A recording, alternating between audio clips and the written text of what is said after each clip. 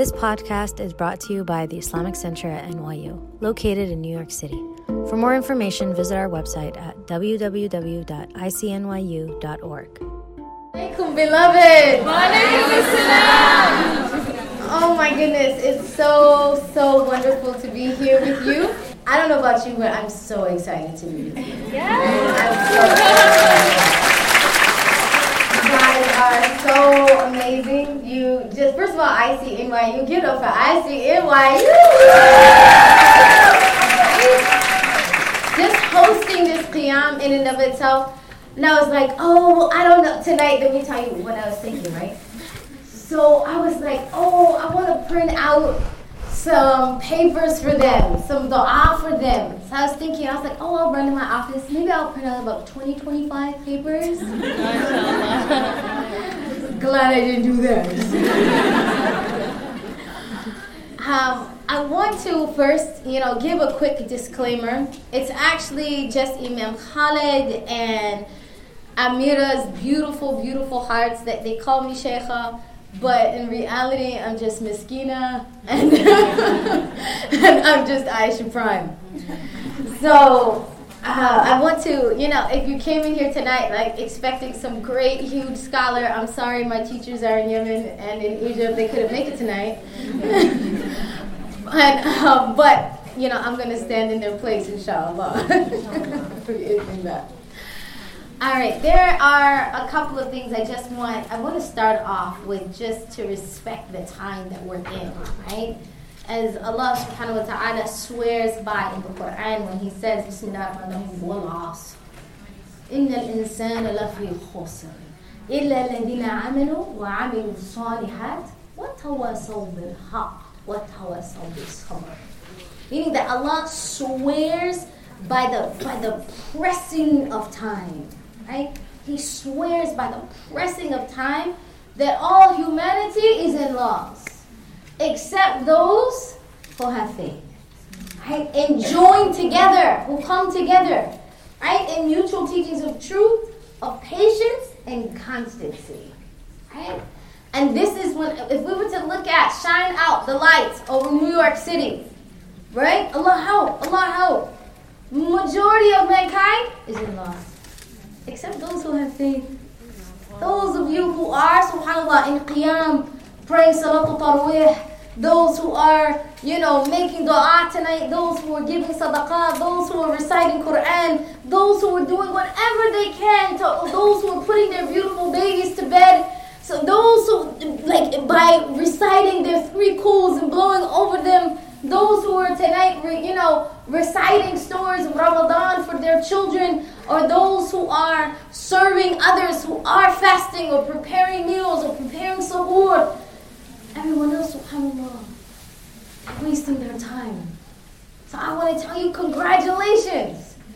Congratulations from being amongst those that bi'idhnillah ta'ala, Allah has chosen you. Without a doubt, Allah subhanahu wa ta'ala has chosen you. You wouldn't be here tonight unless Allah ta'ala had chosen you. Unless Allah ta'ala chose you by name. He chose you by name, knowing every single deed you've ever done and every single deed you will ever do. And He chose you to put the light of La ilaha illallah Muhammadur Rasulullah salatullah wa salamu alayhi in your heart. He chose you for that. What a gift. He chose to have a unique relationship with you. This is the meaning of when we say Bismillahir-Rahmanir-Rahim, there's a general mercy He gives to all mankind. But when it's Ar-Rahim, says I have a specific relationship with you fi dunya wal akhirah. Something unique for you. Something unique to your DNA. Something unique to your condition. Something unique to your family. Something unique to everything that connects you to being in this moment. SubhanAllah. So I just want to say that I'm super grateful to be amongst the chosen. Super grateful to be amongst the women that Allah subhanahu wa ta'ala has called to carry the light of Nur Muhammadiyah. Allahumma salli wa sallam alayhi. To be amongst the women that Allah subhanahu wa ta'ala has chosen to carry the light in their hearts of La ilaha illallah. SubhanAllah. I don't know what it is about you. I don't know it yet. I hope to know it. I don't know what it is about you that Allah Ta'ala chose you, but I know He did. And He only does so out of His love, out of His infinite, magnificent, powerful love, that He would choose you. SubhanAllah, mabruk, mabruk, mabruk alaykum. Never take that for granted. Never take that gift for granted. Never take that relationship for granted. I want to honor the time, inshallah. Allah subhanahu wa ta'ala says in the Quran, Bismillahir Rahmanir Rahim, كُتِبَ عَلَيْكُمْ صِيَامًا كَمَا كُتِبَ عَلَى الَّذِينَ مِنْ قَبْلِكُمْ لَعَلَّكُمْ تَتَّقُونَ. That fasting is prescribed for you. Alright? We've been hearing this for like all the weeks leading up to since Rajab. Right? Since Rajab, we've been hearing this verse. We should all know it by heart by now. Right? And subhanAllah, it contains some really important things. It says fasting is prescribed for you as it was prescribed for those before you. Perchance you may gain taqwa. Couple of points, maybe more than a couple, that inshallah we're going to focus on tonight as it relates to this particular ayah. The first one is, Allah Ta'ala says, I have prescribed for you. That I have written it for you, given you a prescription. Like a doctor knows, he knows you, he knows your state, he knows your condition. Right? In and out. He's done the full scan, deeper than the MRI. Right? Deeper than the CAT scan. He knows your mental state. He knows the state of your heart. He knows the state of your iman. He knows where you are in your life. And He said, I have prescribed for you fasting. Right? But you're not alone. Don't feel bad. Don't feel like, oh Lord, I'm sick. And now they know it because I'm fasting. No, subhanAllah said, as it was prescribed for those before you. Meaning that you come in a long line of community, of people who believe in Allah, and people who follow the Anbiya, the prophets, those who are sent to connect the creation to the Creator, those who follow in that lineage, in that path. Fasting is prescribed for you. Like it was prescribed for those before you, perchance that you may gain taqwa. Two things. Number one, Allah Ta'ala is saying that you, collective you, individual you, may gain taqwa, God consciousness, love of Allah, a magnificent love and awe of Allah that you would be afraid, too shy to disobey Him. Right? But what's significant about this is the goal. That's the goal. When we start from the beginning, from our intention, we have to know what's the goal. What am I doing it for? What's the purpose? Right? Like for all the fasting I'm doing, for all the hunger I'm suffering. Right? For all the weight I'm losing, which I'm quite happy about. Right? For all the standing in the night, for all of my, feet swelling, and that moment where the pain starts to shoot up your leg, right? And you're just waiting, please, Allah, let me say Allahu Akbar. So you know the moment. I'm not by myself. Alhamdulillah. For all of that, right? Feet swelling, pain in the leg, feeling like I'm gonna pass out, but I'm holding fast, right? And you're and we're only on number 8. 22, not tonight. SubhanAllah, for all of our, reading and reciting Quran, for all of our doing our best to give in charity, depleting our bank accounts, for all of this staying up late and losing sleep, for all the headaches you have endured, have you reached the goal? That's the point. Did we get to the point that we have taqwa? Did I fall in love with Allah? Right? Or am I just hungry? Right? Did I gain a relationship with Allah Ta'ala that every moment I open the Quran, I'm in awe? Or am I just sleepy? Am I standing in prayer like, Ya Allah, my heart absorbed this beautiful letter that you have written for me, or am I just tired? Are we reaching the goal? Are we gaining taqwa? Am I in love? Am I connected? Am I like, no way he's gonna catch me watching that or listening to that or hanging out with you know who, right? Or no way I'm going to be and not just in Ramadan, by the way, right? Not like don't text me this month, right? Not like 30 days. Like, you laugh because you know what I'm talking about.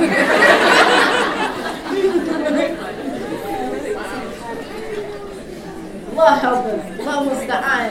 Right? That we're like, I'm fasting, giving up social media, but it's like scrolling through like all the news, right? Of Kanye and Kim and the baby and who else had a baby this month?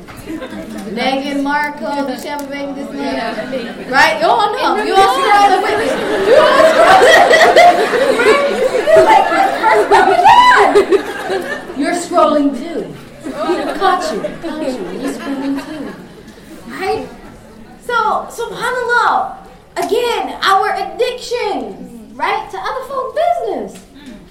Our addiction to other folk business. And, where does that, how are we like, think about the things, the addictions that we have acquired over the years. I'm telling you, we could all be hufad by now. For the amount of other folks' lives that we know, we could all be hufad of Quran. Allah musta'an. We could have learned another language. Seriously, we might all be speaking German. So, some of you probably do speak German. Raise your hand, you speak German. MashaAllah. Okay, just 2 people. What the rest of y'all do? So, again, the goal for us is taqwa. It's taqwa. I want to, inshallah, tonight go over some women in the Quran. As Allah subhanahu wa ta'ala says, الشهر رمضان أنزل فيه القرآن هدى للناس وبينات من الهدى والفرقان.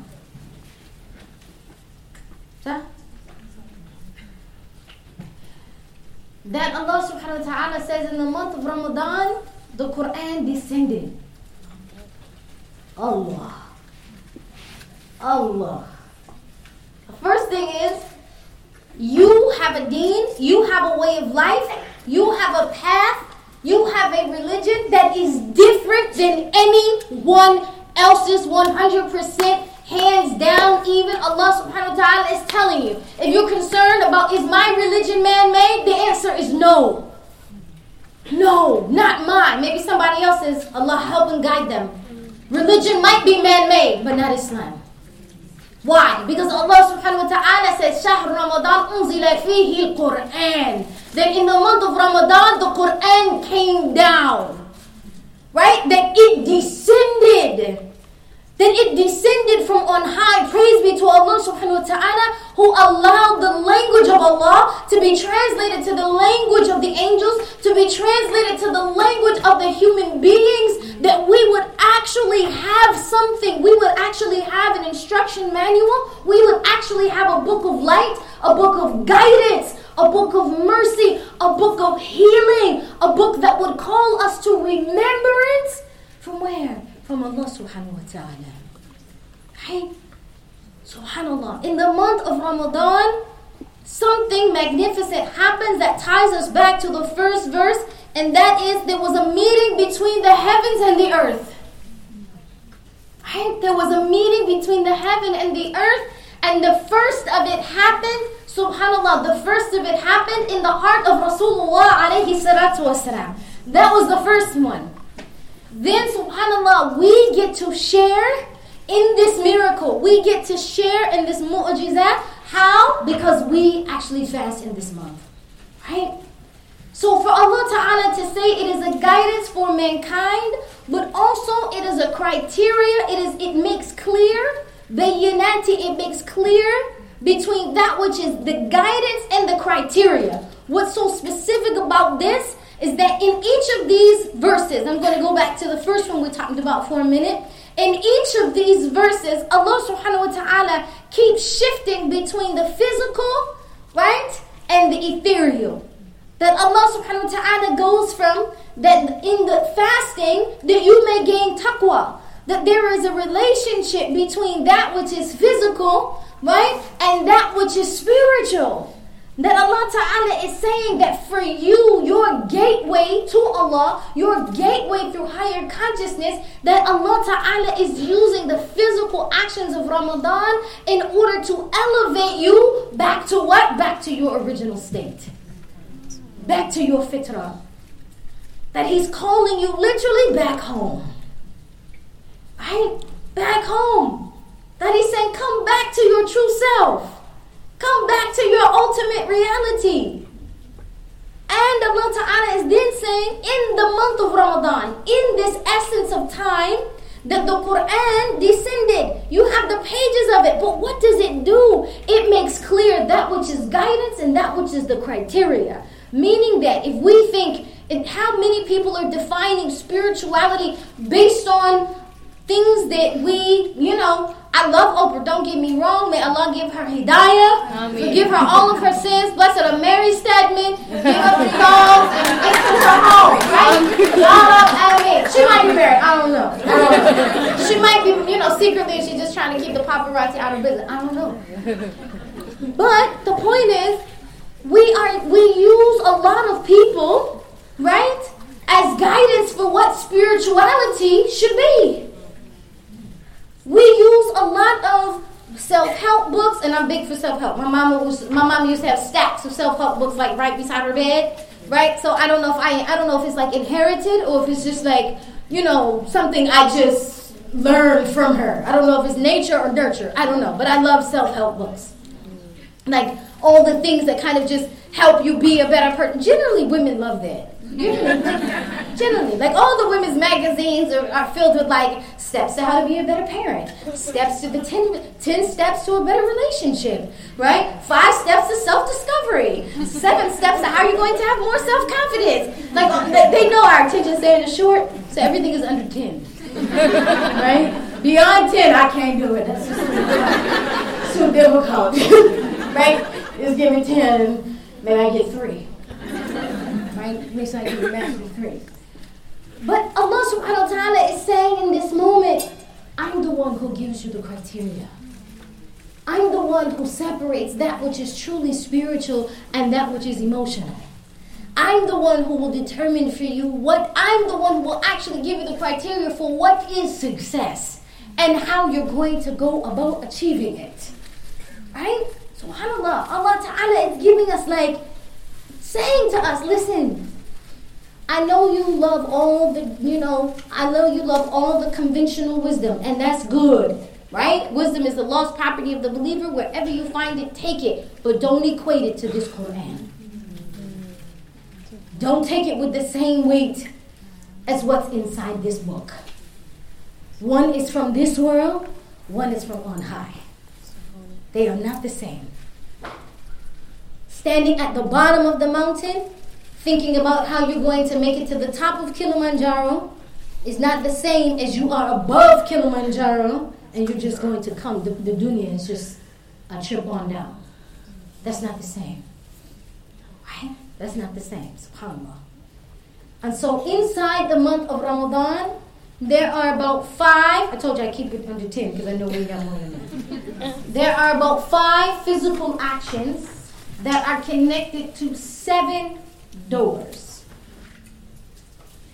The first one, as we know, fasting. The physical act of fasting. The physical act of prayer. Standing in the night. As it's called, qiyam, standing. The act of, and inside of one of these are multiple. With the Quran, there is the reading, the physical reading, reciting, and listening to the Quran. Right? Takes care of all this in order to reach here. Right? Oh, let me go back to fasting. Inside of fasting has, of course, two aspects, basic. I'm not getting into all the sunan of fasting. I'm just getting into the two basics. Fasting of the mouth, the stomach, and the private parts. Then there is the physical act of giving charity. Right? Paying. Physical act of giving charity. And lastly, there's service. Right? Now, in fasting, well, let me go to this. Okay. I just wanted to draw a woman anyway. So, subhanAllah, inside of the human being, there are 7 rivers to the ocean of the heart. And the 7 rivers to the ocean of the heart are the eyes, the ears, the mouth, the hands, the stomach, the private parts. Did I say the hands? And the feet. Fasting, brain will make you forget a lot of things, including age. But don't tell nobody. So eyes, ears, mouth, hands, private parts, and your feet. These, and the stomach. Thank you. These are the 7 rivers to the ocean of the heart. In the month of Ramadan, Allah subhanahu wa ta'ala says, I want to quarantine the heart. I want to stop all of the intoxins that are flowing to the rivers of the heart. So he says, first thing is, you're going to stop what's coming into your mouth and reaching your stomach. I'm going to shut that off. You're going to control also, right, what's coming out, what's coming in. You're going to control what's coming into your ears. Right? You're going to control what's coming, what you're consuming. You're going to, when you're fasting, there's no marital relations. Comes shorter in a 3-letter word. Right? During the fasting hours. And you're going to be careful about where you go. Super careful. In the time of Ramadan, most women only go about 3 to 4 places. They go to work, they go home, they go to the masjid. They do like this. Right? Home, work, masjid. Home, work, masjid. And most, subhanAllah, in masjid for a lot of women, like if they have children, or they're just like, and if they have work, that's like masjid, home, home, home, home, home, grocery store, masjid. It's very limited. Right? You're mostly thinking about, basically, you have begun to order your life around your ibadah. Right? You have begun to organize your life about how are you going to worship Allah? How are you going to serve Allah subhanahu wa ta'ala? Which is actually what we were supposed to be doing the whole time. Because Allah subhanahu wa ta'ala says, I didn't create you except for you to worship me. Right? Is Allah vain? He's saying, no, I know what your success is. You're not going to be happy if you put anything else before me. You're not going to be happy. You're not going to be truly successful. You're going to feel empty inside. You're going to have serious bouts of depression. Your relationship's not going to go right. It's going to be a lot of problems if you put someone other than Allah before me. Okay. So the eyes, oh wait, these, her earrings are attached to her, they're under her scarf, but they're there. Her ears, her mouth. Can you guys see that? Yeah. Okay, I'm sorry for y'all in the back. Don't come to the cheap seats next time. I'm teasing you. The hands are ready big. Her stomach, we'll call it pee-pee. No. No, that's worse.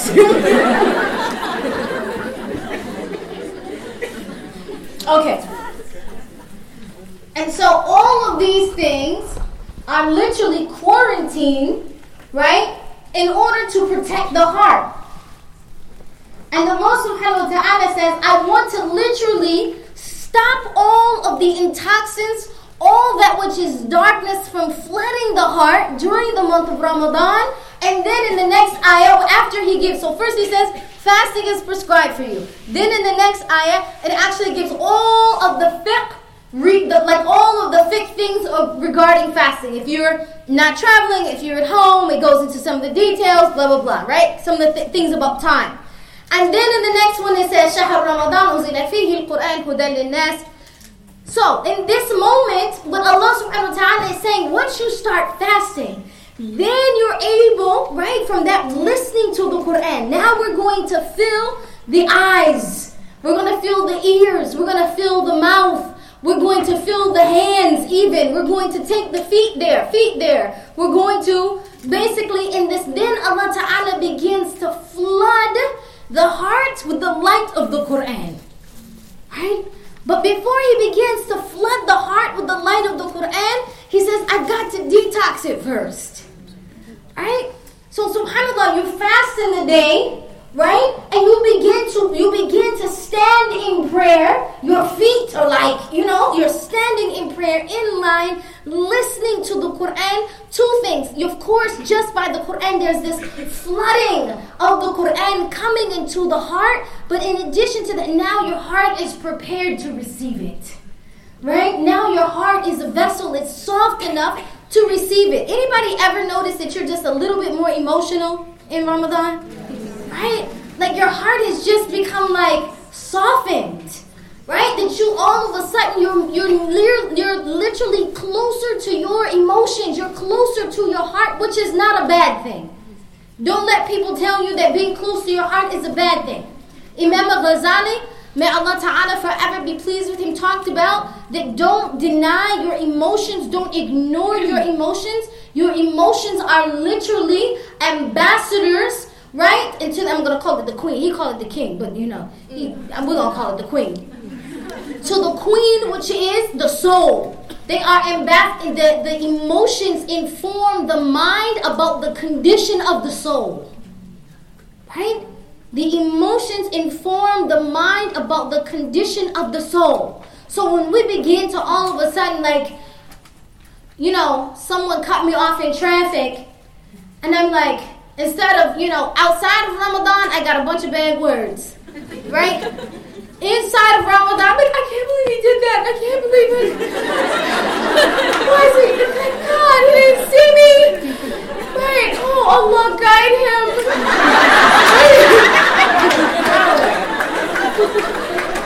SubhanAllah. All of a sudden, right? It's consistent, I'm telling you. You're laughing because you know what I'm talking about. Right? You know what I'm talking about. All of a sudden, that heart has become softened.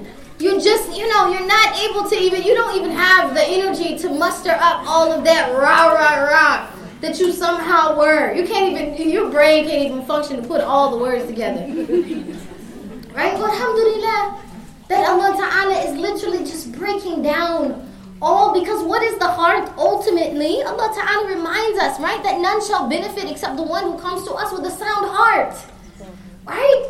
That what Allah Ta'ala is saying, let's break down all of these things that are keeping you from me. That are keeping you from being connected to me. All that we need to, please cut down on that, cut down on this, cut down. So I don't want to talk to you. I want to talk to you and you can't hear me. Throughout the year, you're like, I don't know what Allah wants me to do. I can't figure it out. I can't make a decision. I don't know if He's angry with me or Allah's pleased with me. I don't know. Because we can't hear Allah. Right? We can't hear Him. So Allah subhanahu wa ta'ala is saying, shut it down. Shut down the noise. Shut down the background. Shut down the constant connection with other people and have a conversation with me. Right? There's some things I've been trying to tell you for a while. But you weren't listening. You was like, Bismillah, alhamdulillah. I don't know who you was talking to.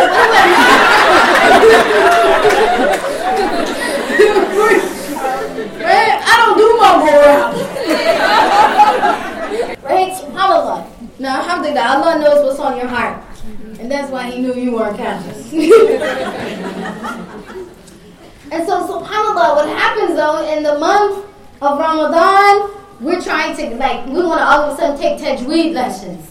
We're like, Bismillahirrahmanirrahim. Right? Now we're like, MashaAllah, I'm listening to my favorite Qari. As if you knew 20. Right? You're like, MashaAllah. Now you're willing to listen to Allah subhanahu wa ta'ala. Right? Before that, he's like, you got a limited time. And subhanAllah, it's because we begin to be hungry for Allah. Hungry for that connection. Hungry for the blessing from Allah subhanahu wa ta'ala. We became hungry for His ajr. Hungry for a connection to Him. And so I'm just saying to us to remind us, are we reaching the goal? Now, I'm going to make this a little bit personal. Inshallah. Say bye-bye to our girl for a minute. Bye-bye. She'll be back. She's going to break me on that. That's a good name. Right? We're going to call Layla. It's Layla. We're going to call Layla. Right, Layla? Okay. In Surah Al-Tahrim, Ayat 11. Pull it up on your phone. In Surah Al-Tahrim, Ayat 11. Or if you brought the Quran with you, how you came to Qiyam, you didn't bring the Quran. So we talked about this ayah. How many of you came earlier? Just a few of you? Okay. I won't go through the full details, inshallah, of this story because we went through it earlier. I just want to mention her story. Oh wait, I didn't tell you. Hold on, stop. Just hold on to that ayah. So inside of fasting, prayer, Quran, which is reading, reciting, and listening, and then charity, one fard, one sunnah, zakat al-fitr, as well as just giving sadaqahs. We know that one is sadaqah and one is zakat. Sadaqah from tasdeeq, which means sincerity, which literally is about sincerity and to be truthful, right? And this is gonna come up in just a moment. Whether or not we are truthful. We're saying we believe in Allah. We know that our wealth would never decrease. At this moment, what Allah Ta'ala is saying, put your money where your mouth is, right? If you are truthful in that, these are the actions that you do. You become generous. So charity, and then service, right? Serving others. These are the things that we become connected to. So in fasting takes on the spiritual quality. Remember I said there are 5 physical things that lead to 7 spiritual qualities. Or maybe they're 1, 2, 3, 4, 5. Something like that. Yeah, I'm going to tell you the spiritual qualities. So number 1, in fasting, the first thing is the eradication of fear. Right? The eradication of fear. Meaning that when you, basically from those, I'm going to die, I'm going to never make it, the days are long, it's hot, I have this thing on my head, I can't hear properly, all kind of things. I don't know if I can make it through a fast. I'm not sure I can do it. Right? I'm not sure. Because I don't know. I don't know. Somehow it's keeping me from, it's absorbing all of my bodily water. Right? We just out of fear. I'm serious. I'm joking with you, but we come up with because the nature of fear is that it's not rational. Right? The nature of fear is not rational. So we come up with all kinds of things. I'm telling you, all kinds of stuff. We will come up with some things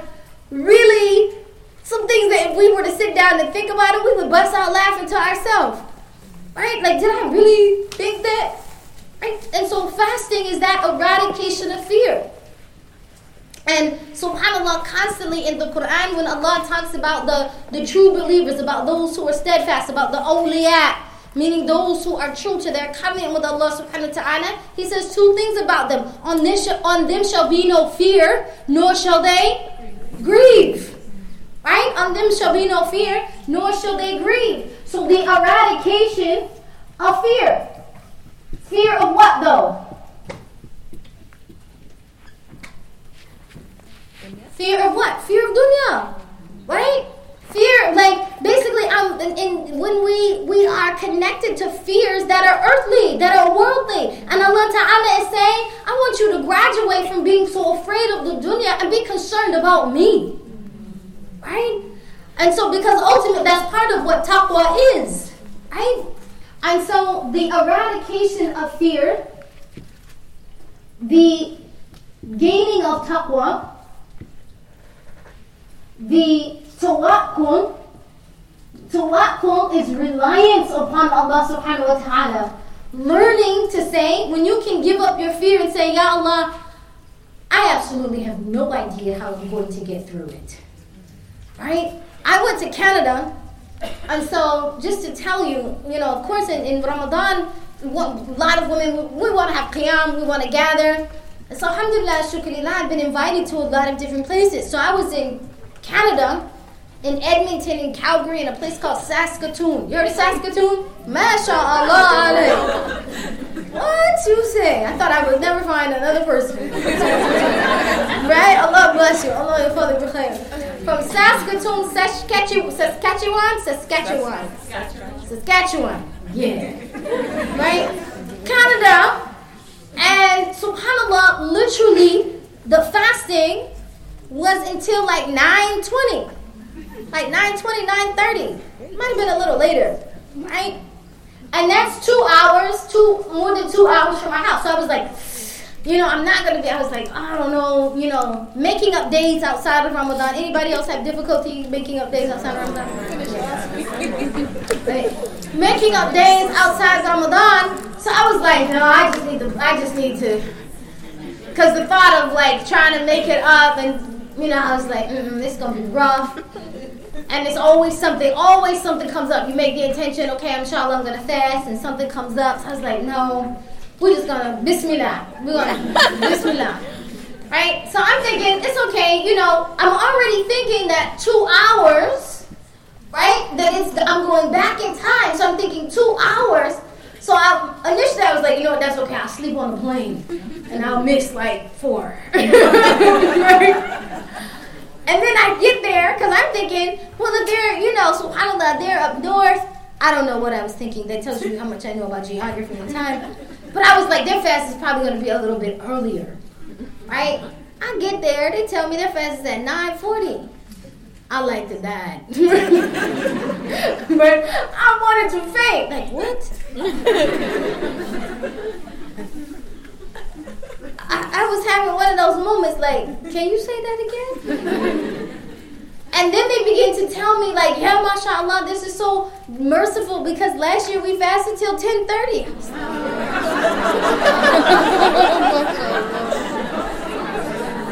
I literally was like, y'all need to move.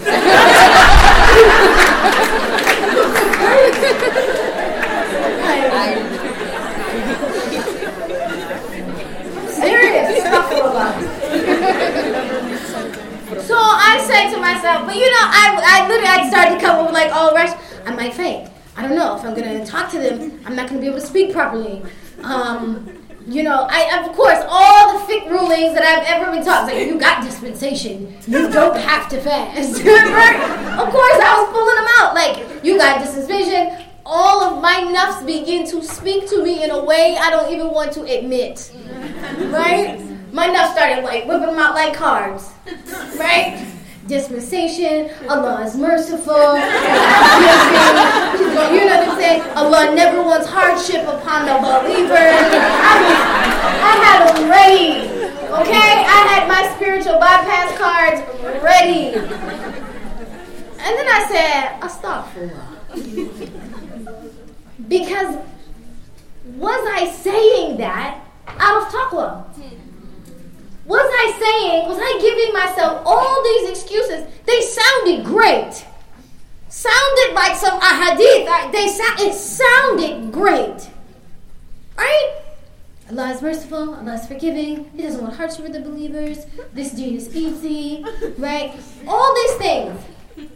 And then I said, are you telling the truth? Yes, Allah is merciful. But is that why you're not fasting? Right? Yes, Allah is kind. Yes, He wants mercy. But is that why you don't want to fast? Right? Like, do you have taqwa at this moment? Or are you scared, right, of the fast? Scared of the hours? I ain't gonna lie. Oh, scared. Scared. And subhanAllah, I was like, so how long? I was like, well, how long y'all been living here? Like, the Muslims have been here since 1750. It was like, oh my God. So, has it always been this way, or did global warming shift the earth? They're like, no, it's been, and I was like, wow, subhanAllah, you're right. You've been doing this. Like, you've been doing this. So then I had to say, Aisha, come on, girl, get your game face on. Right? If they can do it, you can do it. Like, come on, trust in Allah. Allah's got you. What 3? You gonna starve to death in 3 hours? Right? You gonna shrivel up and die in 3 hours? 155 pounds in 3 hours? Come on. So we just have to tell the truth. Like, we tell ourselves all fear will cause us to develop some sincere machinations, and we're spiritually bypassing, right? We are coming up with all the religious excuses. We are excusing ourselves out of the goal. Right? So in the end, I feel proud. I did that. Don't clap. It's some little kids who was doing that. It was some 7-year-olds that was like, I'm fasting, Sister Aisha. They've been doing that for like literally thousands of years, and I'm just feeling proud of myself for nothing, right? But the bottom line is tawakkul, right? Learning to throw off fear and to really trust in Allah.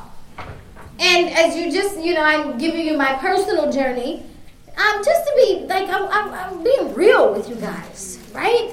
That this is actually transformation.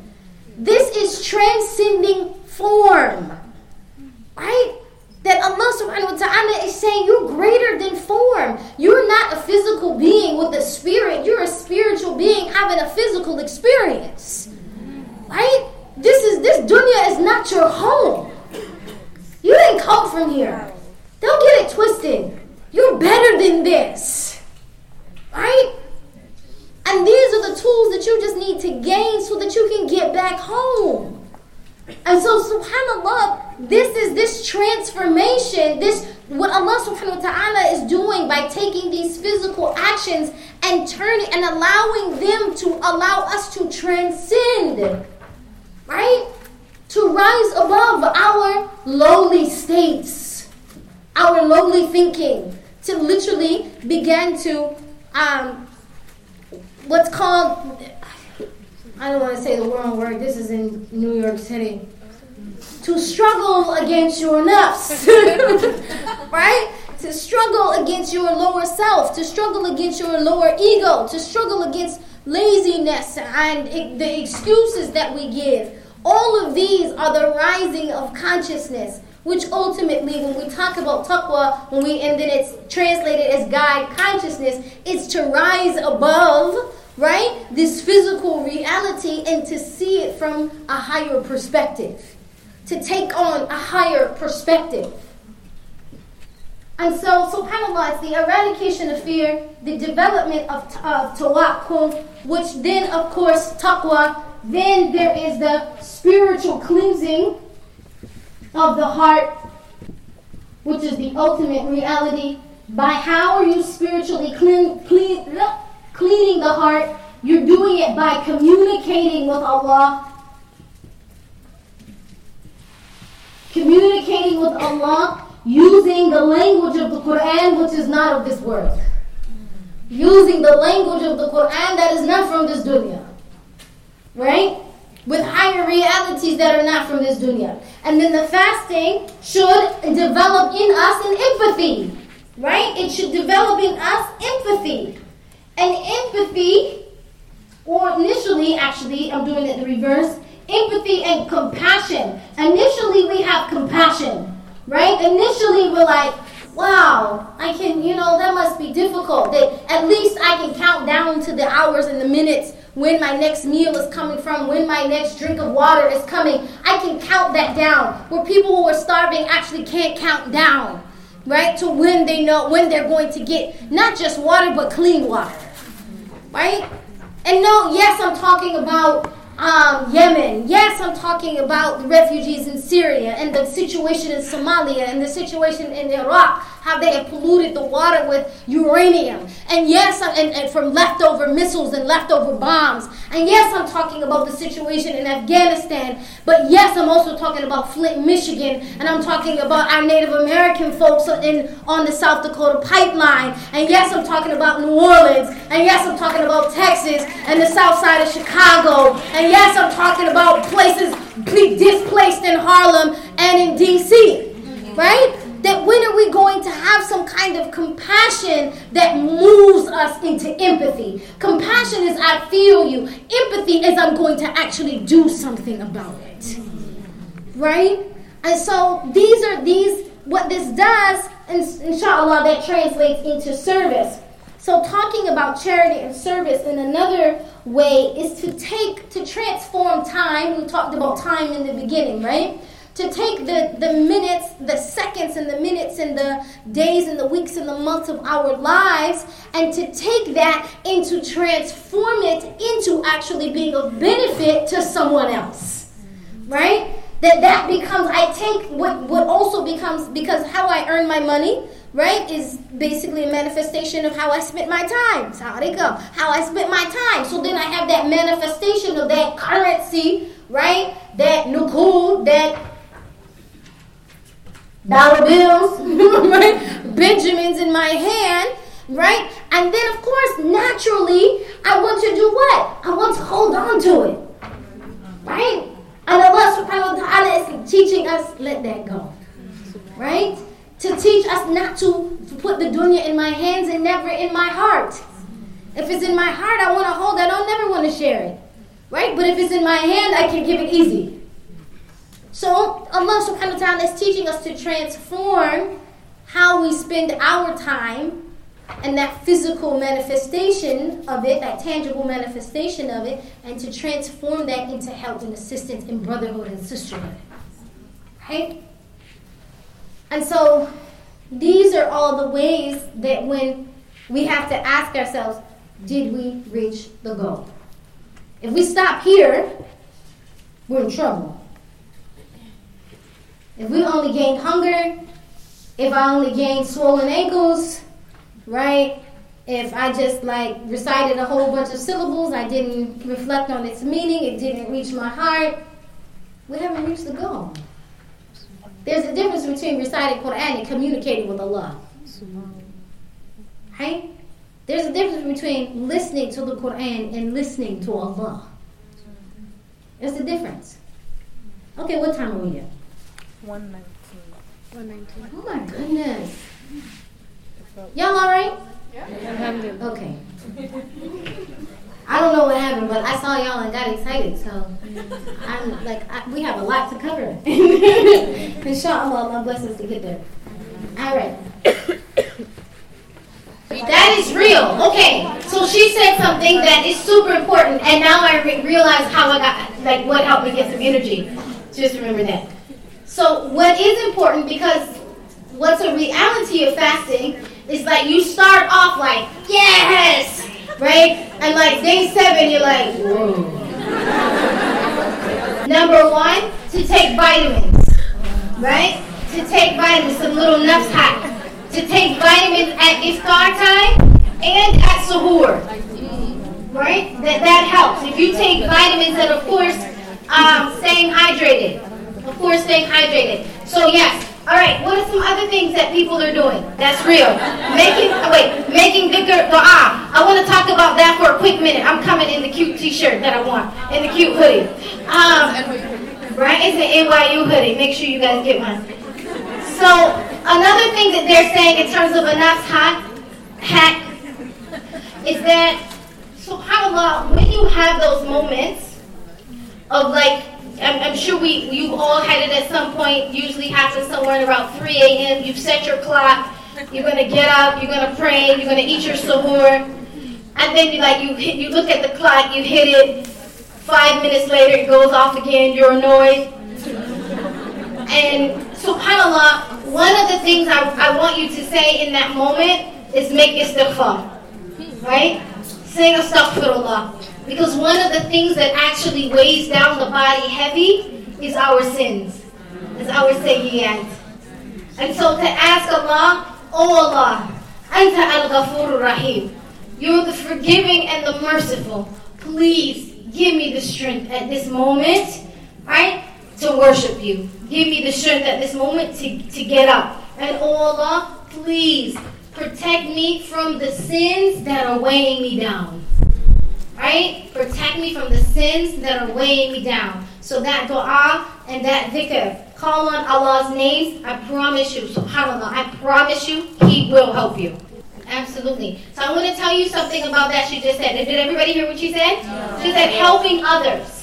That by helping others, a lot of times, just like tonight, right? Like if you come and you bring somebody tea, or you bring them fruit, or you came to volunteer at NYU, or you go to the masjid and you help out, you start to feel good, right? You start to feel that, community spirit. You start to just, you start to focus on yourself. This is also a way by which some of your sins are forgiven by helping others. So then it kind of motivates you and gives you a little bit of strength. Now, I want to be so real with you guys. You ready?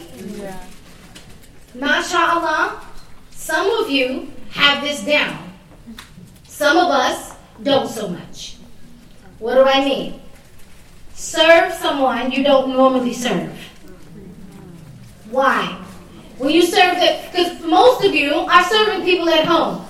Well, somehow you sick of them. Right? You're like, oh, I'm making this dinner. They don't appreciate it. Right? I'm in here slaving in this kitchen. And all they do is eat. They barely even want to wash the dishes. SubhanAllah, for some reason, they are part of, mind you, they are part of the community too. Just want to remind you. They are from the Ummah too. But for some reason, when it comes to them, that we see every day, we are not so excited. Unless you are a newlywed. And then you're like, I made the time for you. Then you're like, Assalamu alaikum. It's suhoor time. Come see me after 3 years. Allah help us. Allah help us maintain sweetness. Ya Rabb. Allah help us. So, yes, I'm joking, but I'm telling the truth, right? So, serve people so you can regain that spirit again. So you can regain the heart of wanting to serve, inshallah. I promise you, you'll return back to your family in either one or two ways. Either you'll return back to them with kind of a renewed energy, right? And you'll be happy to serve them. Or you will return back to them like, wow, I really need to check myself. Yeah. That I'm nicer to the people outside than I am to the inside. So one or two things are happening, right? But either way, put a smile on your face, either way. Happy or not. Here's the thing, seriously, when you're serving and you don't necessarily have a happy heart about it, this is what I want to tell you. Number one, it's Allah you're dealing with. Right? It's not them. Because if you're truly doing it for Allah, and that's where the test of doing it consistently, when you're really doing it for Allah, how will you behave then? Right? It's the service you're sending to Allah subhanahu wa ta'ala. So how do you want it to look on Yawm al-Qiyamah? I always think about, on Yawm al-Qiyamah when I have this vision in my mind when it'll flash across the screen, right? And I don't know, the thought of standing in front of Allah and I'm got the mad face with my husband, or I'm fussing at my kids, it makes me no, please. Right? Just have something that is a visual for you or something that kind of puts you in check, right? And remember this, there are millions of women, millions, who would love to be in your place. Okay? And I know that's like, what you mean? I know, them sisters treacherous. No. But there are women who would love to be in your place, who would love to have a family, right? Who would love to have a family. So, khali balik, be grateful. Oh, that's another thing. Sorry, that was the other point of transformation that Allah Ta'ala says in the Quran about fasting. لَعَلَّكُمْ شَاكِرُونَ, that perchance you might be grateful. Perchance you might be grateful. Yes. Journaling. There are two types of journaling that I advise in Ramadan. One is called like mind dumping, morning clutter, right? You just get up in the morning and you just like, whatever comes to your mind, you're not thinking about it, you just write it, just get it out of your head. That way you get what's in your head onto it. Don't read it immediately. Don't read it. Right? Don't. You can read it like 6 months, a year later. Don't read it immediately. Right? Just dump out whatever's in your mind. Just dump it on the paper, on the pages. And then there is one that's more focused. And that is, you can do grateful journals, right? Or you can just kind of chart how your day was that day. Kind of do more of a muraqabah, like a self-watching. I highly recommend, both of them are great. You can switch up. You get tired of one, do one for gratitude and one for self-watching. Okay, what if you're in school and they're playing music? Should you just tell them to stop or play music? Stop or don't care. Or don't care. If you can find somewhere else to go, let them do them and you can go off somewhere else. Are you in a Muslim school? No. Oh, okay. Very big clear. So, subhanAllah, in a public school, it'd be best just to find somewhere else that you could be to yourself. And try to get away from it, inshallah. Plan barakah. I do believe in planning. And if you're a person like me, where like you plan and then, if you're anything ADHD like me, then you're like wandering over here and you're like, oh wow, 4 days have passed. Right? What it does is give you a chance to come back. Right? It gives you something that you don't stay wandering. You actually have something to put you back on track. I think this is probably one of those who like super organized, mashallah. And so that just like, keeps you like boom, boom, boom. Sadly, I work from a different side of my brain. So yeah, pray for me. But it does, either way, it helps. So there are two things that she said that I want to point out in that. Number one is that she said have an accountability partner, right? Somebody that you can check in with. You've all got sister friends that you're like, like, okay, I'm calling. Call me for Fajr. Make sure I'm up. Or come serve with me. I'm going to NYU tonight. Can you go with me? So just having that companionship really helps, subhanAllah. The other thing is that dhikr, right? Making constant dhikr of Allah. Absolutely, I can't tell you this works wonders. Okay, I have to move on. Please forgive me. Inshallah, we can share a lot more of them later or share them with each other. But I don't want to miss out on this because, of course, Ramadan is the month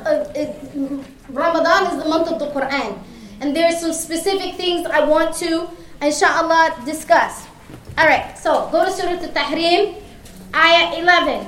وضرب الله مثلا للذين آمنوا امرأة فرعون إذ قالت رب ابن لي عندك بيتا في الجنة ونجني من فرعون وعمله ونجني من القوم الظالمين ومريم ابنة عمران التي أحصنت فرجها فنفخنا فيه من روحنا وصدقت بكلمات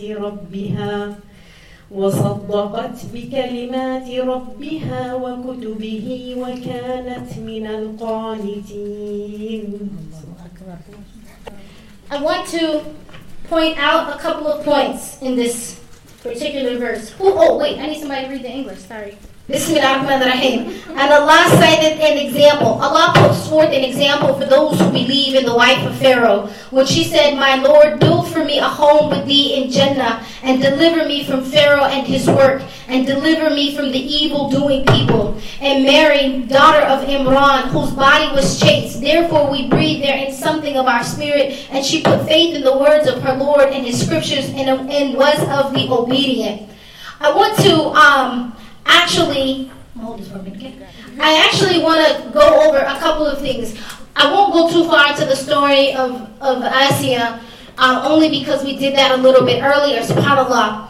But in the story of Queen Asiya, what we know is that, subhanAllah, she has this stance of incredible yaqeen, this stance of incredible faith, where she basically not only stands up to Pharaoh, but she pays the ultimate price for it. Right? That we know, subhanAllah, there are two things about Asiya. There are two things about Asiya that happen, subhanAllah, in two phases. Number one, we find that in the beginning of how she enters into our lives. Can you hear me? Yeah. In the beginning of how she enters into our lives is that it's like this meeting between two great women of the Quran. And this meeting between the two great women of the Quran, one of them being the mother of Musa. And I want to spend some time, inshallah, because these women of the Quran are actually you. So in the mother of Musa, Allah subhanahu wa ta'ala basically says that He inspired her. Wahayna, like Allah Ta'ala says that Allah Ta'ala inspired her.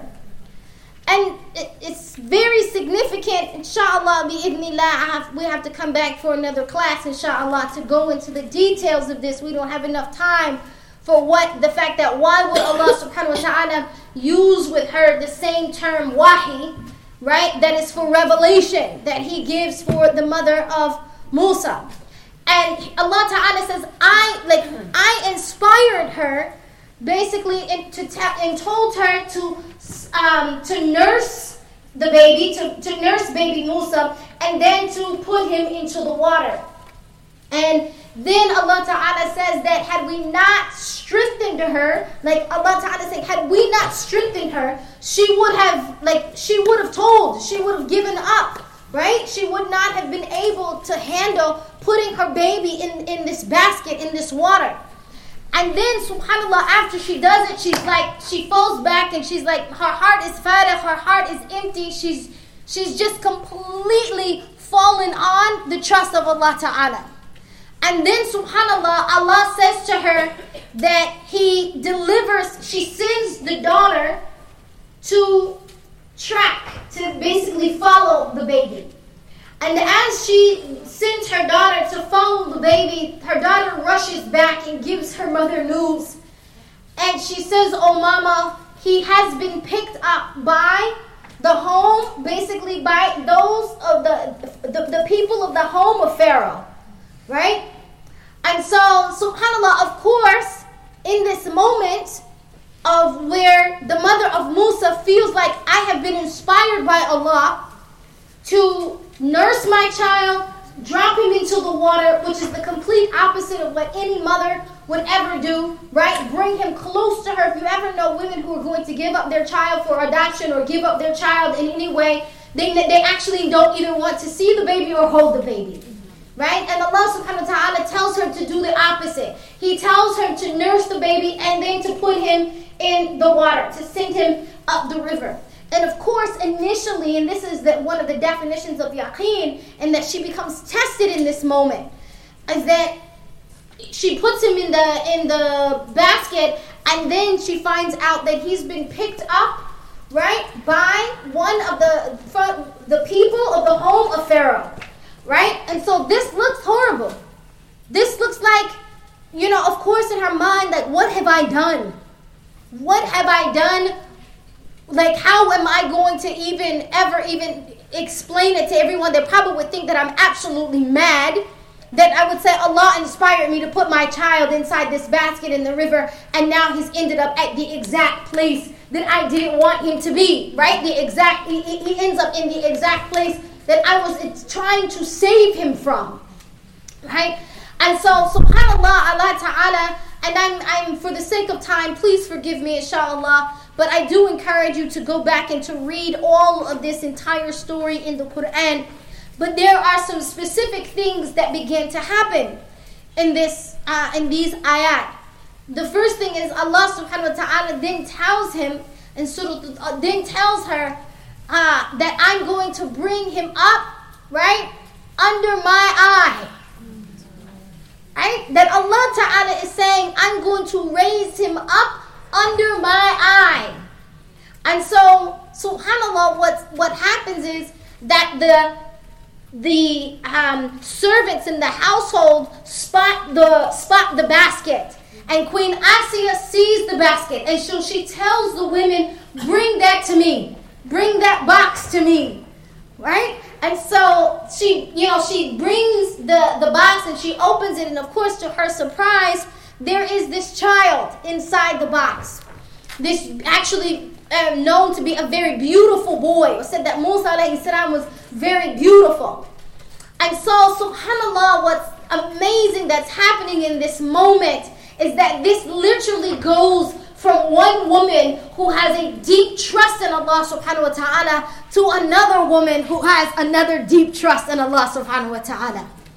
And in this faith of sisterhood that they don't even know that they're sharing, between them Allah ta'ala is answering their du'as, both of their du'as at the same time. How is he answering both of their du'as at the same time? Because in reality, what happens when Queen Asiya takes Prophet Musa, baby Musa alayhi salam, it's known that Asiya actually didn't have children. No. That she didn't have children with Pharaoh. And so when she takes the baby and she presents the child to Pharaoh, she says to him, let us keep him. Perchance he may be of benefit or a son for us. Right? And so Pharaoh, seeing this in her face, agrees. Right? He agrees to keep baby Musa. And then what happens as a result, her heart, right, is put at some level of ease as a result of it. And so she immediately, the compassion of her heart immediately begins to seek out a nursemaid for this baby, right? And so she takes the baby from nursemaid to nursemaid, and none of them will accept. None of the baby Musa will not accept the milk from any of these women, right? And it just so happened that Musa's sister works in the home of Pharaoh. So Musa's sister says, what? Well, I know a woman who's actually a nursemaid.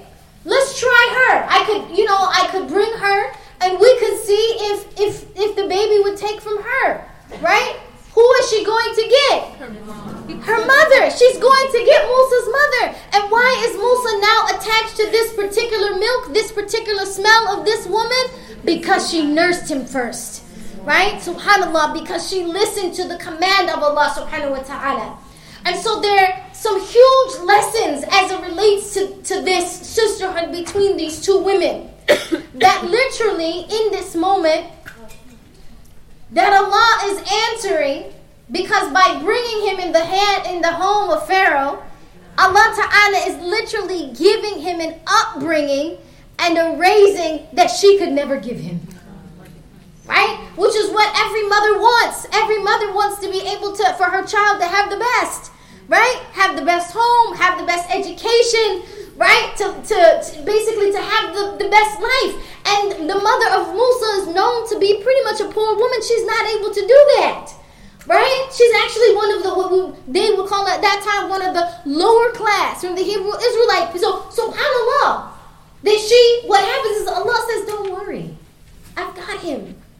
So yaqeen in this moment is, despite how it looks, despite what this dunya, it looks like it's going to be bleak, it looks like Allah is not answering my dua. I prayed istikhara. I thought that, and let's go back for a minute. In this understanding of when Allah subhanahu أَوْحَيْنَاهَا, that I inspired her, and the fact that Allah Ta'ala is using the term wahi, because remember, this book is not book of man, right? And we would have used a different verse for this. For Allah Ta'ala to say أَوْحَيْنَاهَا, that I inspired her, while using the term wahi, what Allah Subhanahu wa Ta'ala is telling us in huge, what He's saying to you women, oh, you women who are seeking the Quran in this month, you women who are opening up your hearts to the meaning of the Quran, what Allah Subhanahu wa Ta'ala is saying, that there is a difference between, there are anbiya, there are prophets, and there are people who have the maqam and the station of prophets. So don't be so concerned with titles, be concerned with assignment, right? That we are so concerned with, are there any male prophets? And Allah Subhanahu wa Ta'ala is telling us boldly in the Quran, I gave her revelation directly. I spoke to her directly. I didn't send the angel Jibreel. I spoke to her directly. SubhanAllah, right? Right? That's what Allah Subhanahu wa Ta'ala says, I spoke to her directly. Without giving her the burden, right? Without giving her the burden of prophecy. Without having to lead an entire community and go through all of that, I have a relationship with an ordinary woman. Not just women of high status. Not just women who, their father had to be the great sheikh of the great sheikh of the great mufti of the great whatever, right? From the family of Yani, right? From the family of on high, right? But a woman who's like everyday woman that you see every day, blue-collar worker, Allah Subhanahu wa Ta'ala says, I talk to her too. Right? I talk to her too. I answer her dua. I'm speaking to her directly. I'm with her in the quiet moments when she is most afraid. Mothers are most afraid about what will happen to their children.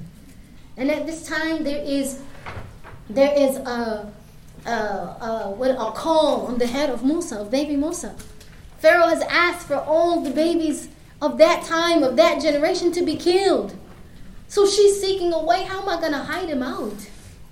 Right? She's most concerned, like they're gonna literally, Pharaoh initially told the midwives to murder the babies. That was the first thing. The first order was he told the midwives, any male child born, you kill the child immediately. Now the interesting thing is, of course, the midwives were women.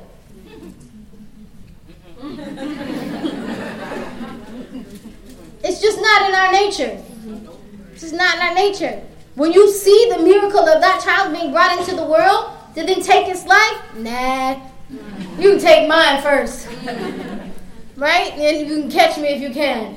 But generally, and because the midwives disobeyed him, that's when he began to send out his soldiers. Right? He was like, the women aren't listening to me. They're not killing the babies. I keep seeing them popping up. Right? I'm seeing these babies all around. Even at my own front door. My wife is killing these babies. And so, subhanAllah, Allah Ta'ala answers the dua of the mother of Musa in the most beautiful way. But He's not just answering her dua. He's also answering your dua. You're wondering, I'm making dua, Ya Rabbi, are you listening to me? Ya Rabbi, am I special enough? Ya Rabbi, do I have what it takes, for you to listen to me? I'm nobody special. I don't have any special status. I haven't studied in some great place with some great people. Ya Allah, what about me? Right? And Allah Ta'ala is telling you, I have a relationship with you. I have a relationship with you, all of you. Why are you listening? And when I talk to you, do you trust? Right? Do you trust? Right? SubhanAllah. And then, SubhanAllah, by that He answers the dua of our Queen Asiya. And in answering the dua of our Queen Asiya, by the compassion of her heart, and by her literally, what did she do? She could have been like, Queen Asiya is bad. She could have been like, okay, y'all, hide this baby. Right? She could have been like, let's hide the baby. Let's hide him out. Let's find a way. She was like, I'm going to him directly. Right? Because I'm not, she's not that kind of, what we find in her from the beginning of her story to the end. This is the woman who's like, I'm not going around the mulberry bush. I'm going to confront him directly. Why? Because he's not my Lord and I'm not concerned with him. That Allah Ta'ala, when Allah Ta'ala determines if this child is going to live or die, and I'm trusting in that. Right? He could have killed her. He could have been like, you know the order I have. I've already given an order for this. Right? You know I've already made this commandment, and you bring this to me? You like openly defying me, and you telling me you want me to raise this child in my house for everyone to know how you disobeyed me? Right? And she's like, Right? I brought you a baby. Right? SubhanAllah. What is the heart of Queen Asiya? And so, SubhanAllah, we know that baby Musa grows up to be the great Musa. And Queen Asiya is one of the first to believe in him. Right? She's one of the first to accept the message. And she ultimately does suffer the ultimate price. But look at the son she raised. Right? Look at the son she raised. Look at her station. Her station in Jannah is set. Her station in Jannah is set. There are 124,000 prophets, and only 25 of them are mentioned in the Quran. Right? Asiya wasn't even a prophet, and she's mentioned in the Quran. What do you want? You want title, or you want rank with Allah? Okay. And so the first thing is Allah Ta'ala says that Allah sets forth an example in the mother of Musa. I want to point out a really quick point in the beginning that I love, like I could literally dance about the terminology Allah Ta'ala uses. He starts off this verse, Daraba mathalan. What's daraba? How do we normally translate daraba? How is daraba sadly translated many times in Surah An-Nisa? To hit. It's normally translated as to hit. Is Allah Ta'ala saying that he hit Asiya? No, he's not. So when we use this in Surah An-Nisa as a translation for what Allah Ta'ala is telling about the women in this case, this is not hit. And there's multiple, you can use the Quran to define the Quran. This term is also used in other ayat of the Quran, and it's actually not translated as hit. So how is it that we got to this chapter on the women, and all of a sudden now it's hit them? Beat them lightly. Beat them with a miswag. I need you to become scholars of the Quran. I need you to translate text. It's important. It's important. We need your perspective. It's important. Right? It's important. I won't go into too much detail about that. That will take us into a whole nother lecture, obviously. Right? She's like, when is that lecture? You have to ask Sister Amira, inshallah. Soon, inshallah. So, we talked about two women so far. Both having yaqeen, both having certainty despite what it looks like. And then Allah Ta'ala does what? He answers their dua for them even beyond what they imagined it would be. He answers their dua for them even beyond what they could have dreamt of.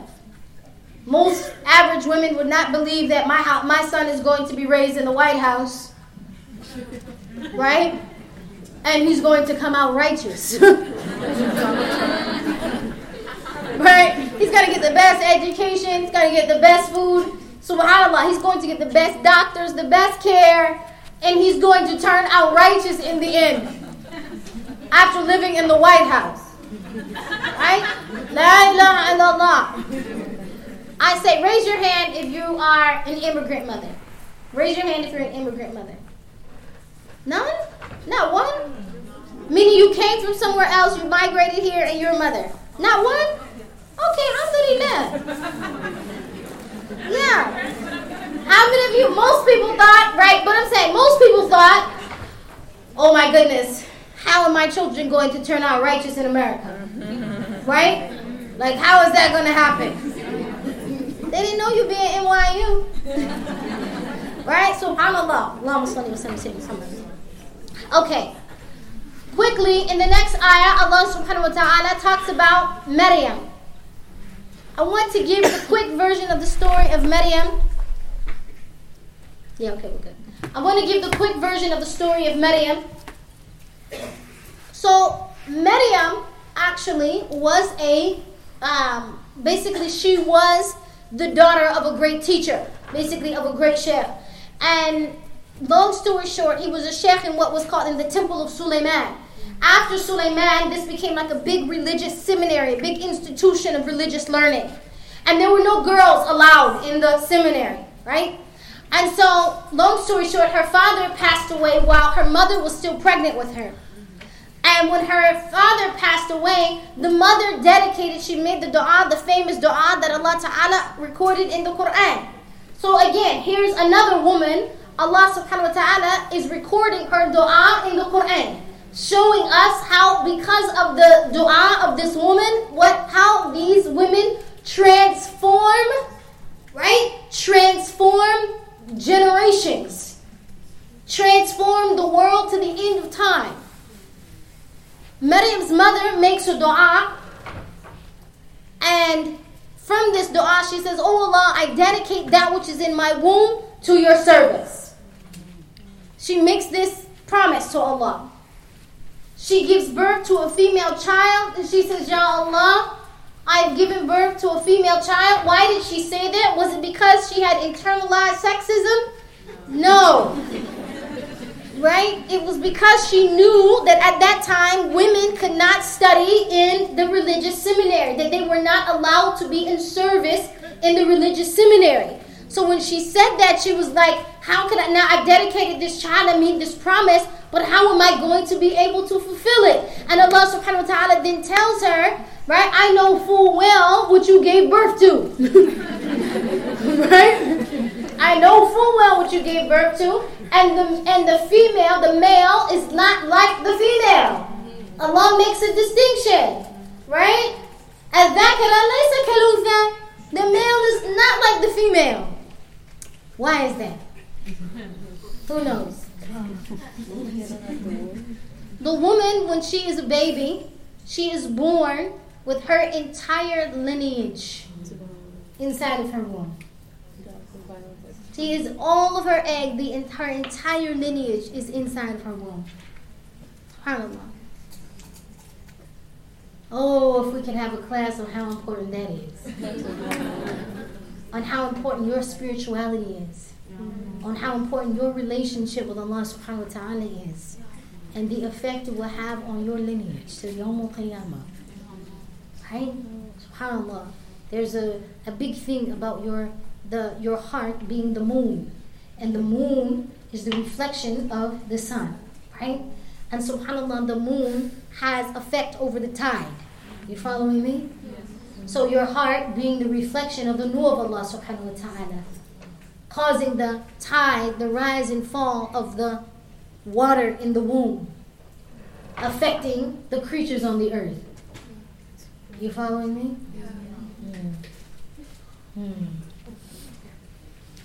How important your heart reflects the nur of Allah has big importance on the effect of the lives of the human beings and their behavior who walk upon the earth.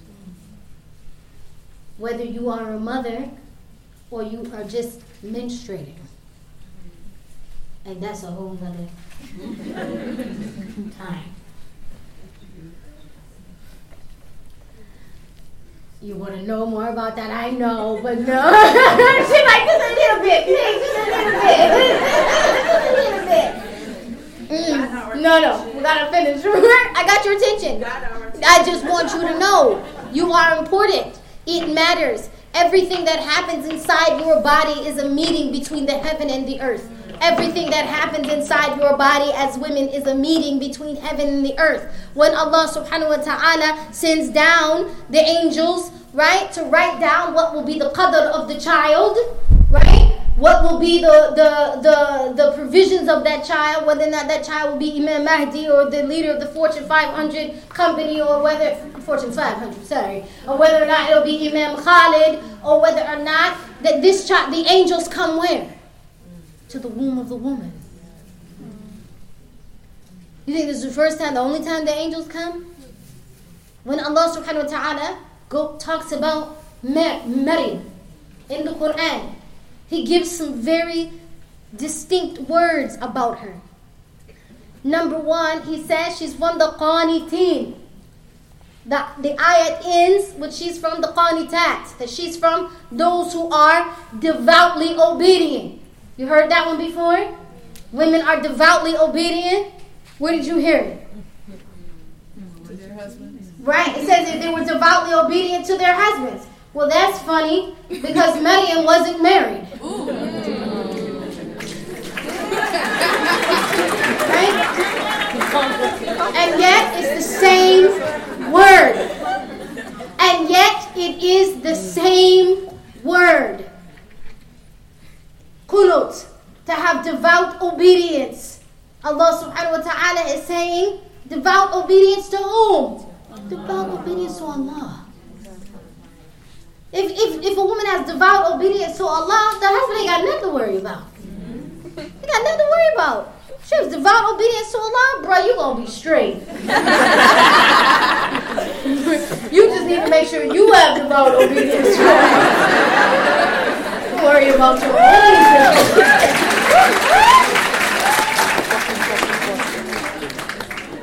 Don't go home fired up.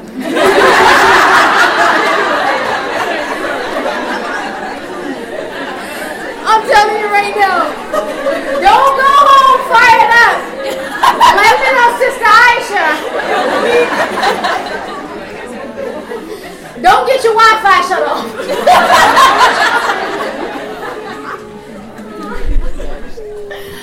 I'm teasing you. Alhamdulillah. Just don't mention my name when you go give that. When you like, I know y'all like, oh, wait till the khutbah I give today in the kitchen. Tell you right now, don't do it.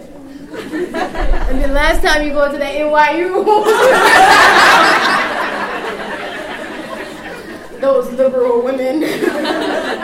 Allah help. All right, let's go back to Maryam for a moment. All right, in the story of Maryam. I see you, Habibti. Just let me get through Maryam, inshallah. All right, in the story of Maryam, her mother dedicates what is in her womb in the service of Allah. Allah tells her, I know full well what you gave birth to. And so, subhanAllah, when Allah Ta'ala, did you hear what I said? Allah is talking to her. Allah is talking to her. She's talking to Allah and Allah is answering her back. Right? We're missing it. There are women who are greater than Imam. There are women who are Ustada. There are women who are Shuyukh. There are women who were Qadis. Aisha radiallahu ta'ala anha was more than a mufti in the Khalifa of Abu Bakr or Umar. Your Imam is down here. What mufti is like about 12 levels. You're worried about the wrong thing. These people standing in the front are not the leaders. The power is in the people. So her mother takes baby Maryam to the gates of the temple of Sulaiman. She takes Maryam to the temple of Sulaiman as a baby. And the people are like, what are you doing? Right? You know that your husband, her father, was our great teacher. What are you doing? You know we don't accept girls and we don't accept babies. Right? And so they said, and so she refuses. She holds a small protest. Right? She's like, you're going to accept this child. You're going to change the rules. right? And they're like, okay, to keep her quiet because she's making noise. She's staging a protest. And they know her husband was somebody of great influence. Her husband was their teacher. So to keep her like quiet, she tells, okay, take her back home. When she gets a little bit older, come back and we'll discuss it, right? So Maryam gets about 11 or 12 years old. She's about 12 years old. And what does she do? She comes back on her own, right? And so they tell her, there are no girls allowed in the religious seminary. There are no girls allowed here. What does she do? She stages a small protest. Her mother has raised her, right? That I also have the ability to serve Allah. That if Allah can speak to, if Allah Ta'ala could speak and inspire my mother, who am I not to be allowed to study His deen? Right? So she stages a small protest. She keeps showing up at the gates, making problems. The people are noticing. So they're like, okay, look, she won't stand. She's embarrassing us. Right? And so then the teachers come together, and her uncle Zakaria is one of them, and they decide to draw lots for who's going to take care of her. There are some scholars who say that there were some of them who had good intention, meaning that because she was the daughter of their great teacher, that they wanted to take care of her. And there are some who were like, we just want to keep an eye on her to make sure, right, that she doesn't, right, cause more trouble. And so, subhanAllah, 12 times Zakaria's name is chosen, right? 12 times. Why? Because that's her uncle, and he's got her back. And so, subhanAllah, but literally what they say is she's a girl. We can't just let her, she can't just roam all over the university. So they said, we'll build her a small room. Alhamdulillah wa shukrillah, I got to go to this small room. And in this small room, on like the lower level of Masjid al-Aqsa, is the room where they put her and she used to pray. And it was known that because they didn't want her, it's going to sound very familiar, they didn't want her to come from the front door. Tell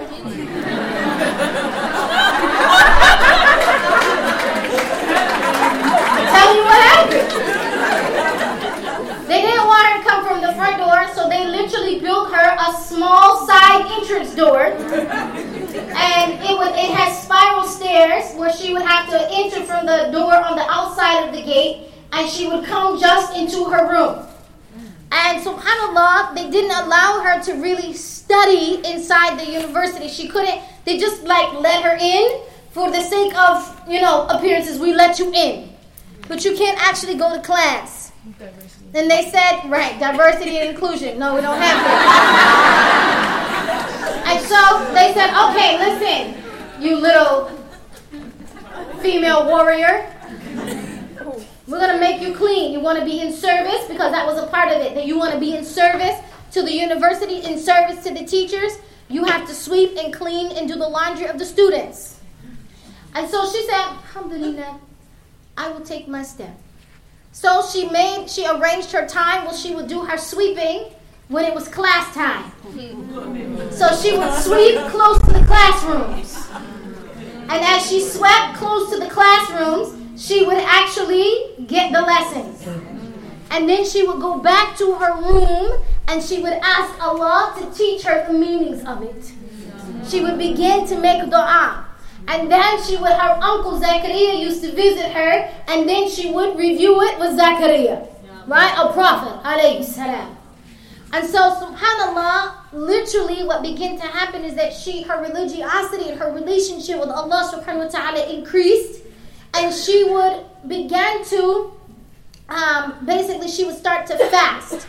And she was known for, on her little door that led to the outside, is that while she was fasting, Zakaria would bring her food, but she would, keep fasting, and she would give food to the poor people on the other side of the door. And so then it became known that she was so generous that people would line up outside of her door, and that she would give them food, and then they would ask dua from her. So then she would begin to make dua for them, and then, subhanAllah, like karamat, like miracles begin to happen in people's lives. So then more people begin to come, right, and ask for food or prayer.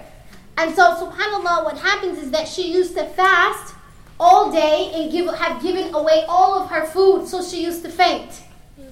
And so from her fainting, Allah subhanahu wa ta'ala sent her an angel that would bring her food. And these are the ayat that Allah says she would have fruit in the summertime from the winter. And she would have fruit in the winter time from the summer. Why would Allah do that? He wanted to prove to you that this was a mu'jizat. That this was a karamat from Allah subhanahu wa ta'ala. And so even when Zakaria, the prophet of Allah, peep it. When Zakaria comes and he finds this miracle on her hand, he says, Ya Maryam, where did you get this food? I know I didn't give you this food. It's not possible for me. There's no refrigeration, by the way. Right? It's not possible for me to give you this food. Where did you get this food? Ya Allah. Right? SubhanAllah. So what did Zakaria do? What did the Prophet of Allah do? He said he stood in her place. You hear what I said? A Prophet of Allah stood in her place and made dua. He's seeking tabarak, he's seeking barakah from a little ordinary girl. He's seeking barakah from a girl who has a relationship with Allah. From an ordinary girl with an extraordinary relationship with Allah. And he raises his hands and he makes dua for Allah to give him a son, and Allah gives him who? Yahya. Who would become the helper and the protector of who? Isa alayhi salam. Right? So really, okay, I'll give you a son that will help her son. Right? Subhanallah.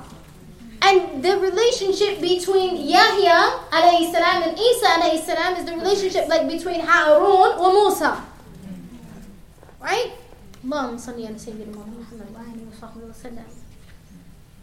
And so Maryam has obviously, she's known as the purest of all women of all time.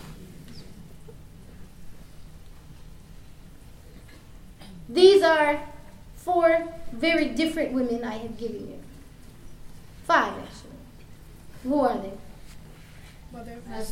Asiya, the mother of Musa. Maryam's mother. Maryam's mother. And Maryam's mother. I'll tell you one more thing. 5. Hajar. It wouldn't be complete if I didn't tell you it was Hajar. And so Hajar, Allah Ta'ala mentions in the Quran. This is another woman of what? Great yaqeen. A great woman of tawakkul.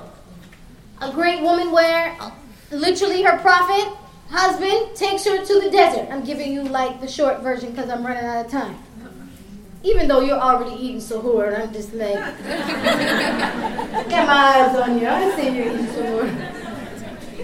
So Hajar, alayha salam, is taken to the desert. And she doesn't know where she's going, and she doesn't know for what purpose she's going there. And she's with her baby. A lot of stories of women and their babies. And so she's in the desert, and subhanAllah, her husband begins to walk away. And as far as she can see, is desert and rocks. There's no water. There's no sign of any vegetation of any life. And he begins to walk away, and she says, Ya Ibrahim, where are you going? And he doesn't answer. Ya Ibrahim, where are you going? And he doesn't answer. Ya Ibrahim, did Allah tell you to do this? He turns around and he says, yes. And what did she say? Well, hasbi Allah. Then Allah is sufficient for me, and Allah will take care of me. Right? SubhanAllah. This stance at this moment is literally, she becomes the of the ummah at this moment. Right? That subhanAllah, she takes this stance of like certainty in Allah. Because it looks like you about to abandon me, bro. Right? It looks like you leaving me and my child in this desert to go back and be with your wife in comfort. Right? That's what it looks like. It looks like this is I don't know what you're pulling right here. You know, that's what it looks like. But what did she say? Hasbi Allah. Allah is, she didn't just say, Tawakkaltu ala Allah. That's different. Tawakkaltu ala Allah would be, I put my trust in Allah. Hasbi Allah is what? Allah is sufficient for me. That's different. Allah is sufficient. If you leave me here in this desert, because he has no plan on at this moment of returning, because Allah hasn't given him that commandment. Right? What does she say? Allah is sufficient for me. Allah is sufficient for me.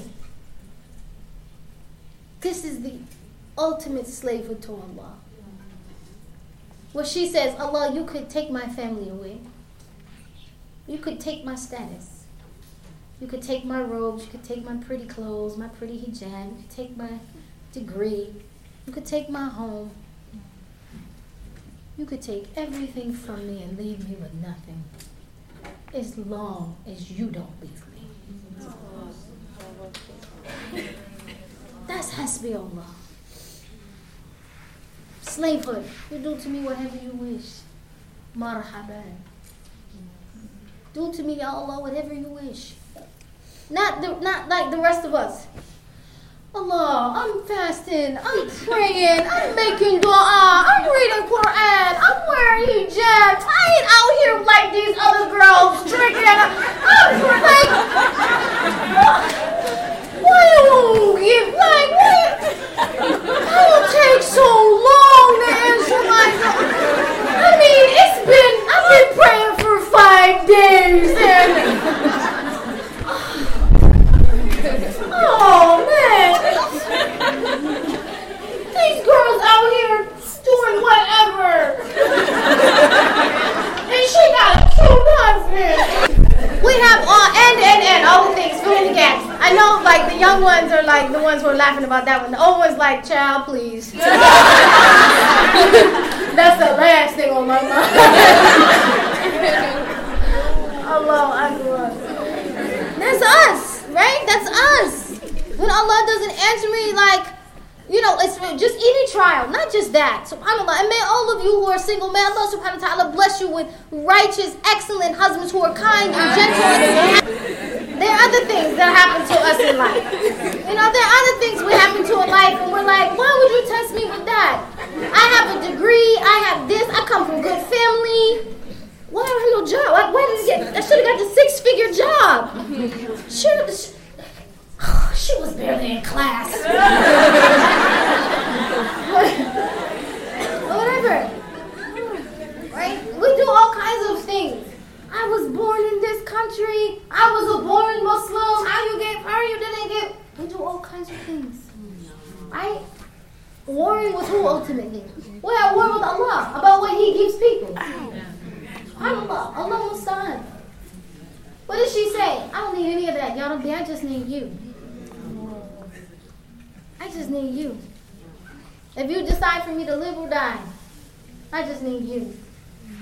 So let me fast forward, inshallah. She begins to run to the 2 hills. Why? Because she's saying, I know Allah has a blessing for me. She begins to run to the 2 hills looking for where is that blessing. I know you got it, Allah. I know. Your promise is true. Your promise is true. Right? And subhanAllah, then the angel Jibreel, and again I'm fast forwarding, the angel Jibreel comes and springs forth the well of Zamzam and provides her sustenance. Oftentimes we don't think about the mu'jiza that happens, is that subhanAllah, how quickly the vegetation grows in this land. Because you can live without water for 7 days, but how long can you live without food? 3 days without water, right? How many days without water? 3 days without water, only 7 days without food. So how quickly the vegetation grew in this land. Then Allah subhanahu wa ta'ala sends the tribe of Jurhum from Yemen. And something amazing happens where they arrive and they ask her, can we stay here with you because of the water? And what did she say? Yes, but I control the water. She said, yes, but I control the water. Why is that important? Right? Somebody be like, she the boss now. No. What happens is she recognized Allah subhanahu wa ta'ala gave me a gift. And when Allah ta'ala gives me a gift, I don't give that away. right? There is something that is unique, a gift that Allah subhanahu wa ta'ala gave you. And it's for you. And yes, you can share it with people, but you don't give it up. Right? You don't give it up for people. Because this is a part of your relationship with Allah. Right? Yes, you can stay. Yes, you can drink. You can share my gift. But you can't have it. Right? It's not yours to have. It's mine. My job to guard it. My job to protect it. My job to maintain it. Right? And so, subhanAllah, Allah Ta'ala, as we know, builds the entire holy city of Mecca around her. And it's actually at her grave that the Prophet ﷺ is sleeping when the angel Jibreel comes to take him for Isra and Mi'raj. From the heart of this beloved woman, who basically was a servant, right? From the heart of this beloved woman comes Ismail. And who in the lineage of Ismail? Muhammad alayhi salatu wasalam. From the lineage of this woman, from the womb of this woman, Allah sends the greatest messenger of all time in the place where she took her stance of faith. May Allah Ta'ala just continue to raise your rank and make you from amongst the Salihin. May Allah Ta'ala make you from amongst those that He loves and that He's favored and that He's guided and protected. May Allah Ta'ala answer all of your dua. May Allah give you a complete pardon and remove the stain of sin from upon your hearts and your character. May Allah fill your hearts and your character with light. And may Allah Ta'ala bless this night to be a means by which He allows you to enter into Jannatul Firdaus al-A'la by His mercy. If you enjoyed or benefited from this podcast, donate and support the Islamic Center at NYU at www.icnyu.org/donate.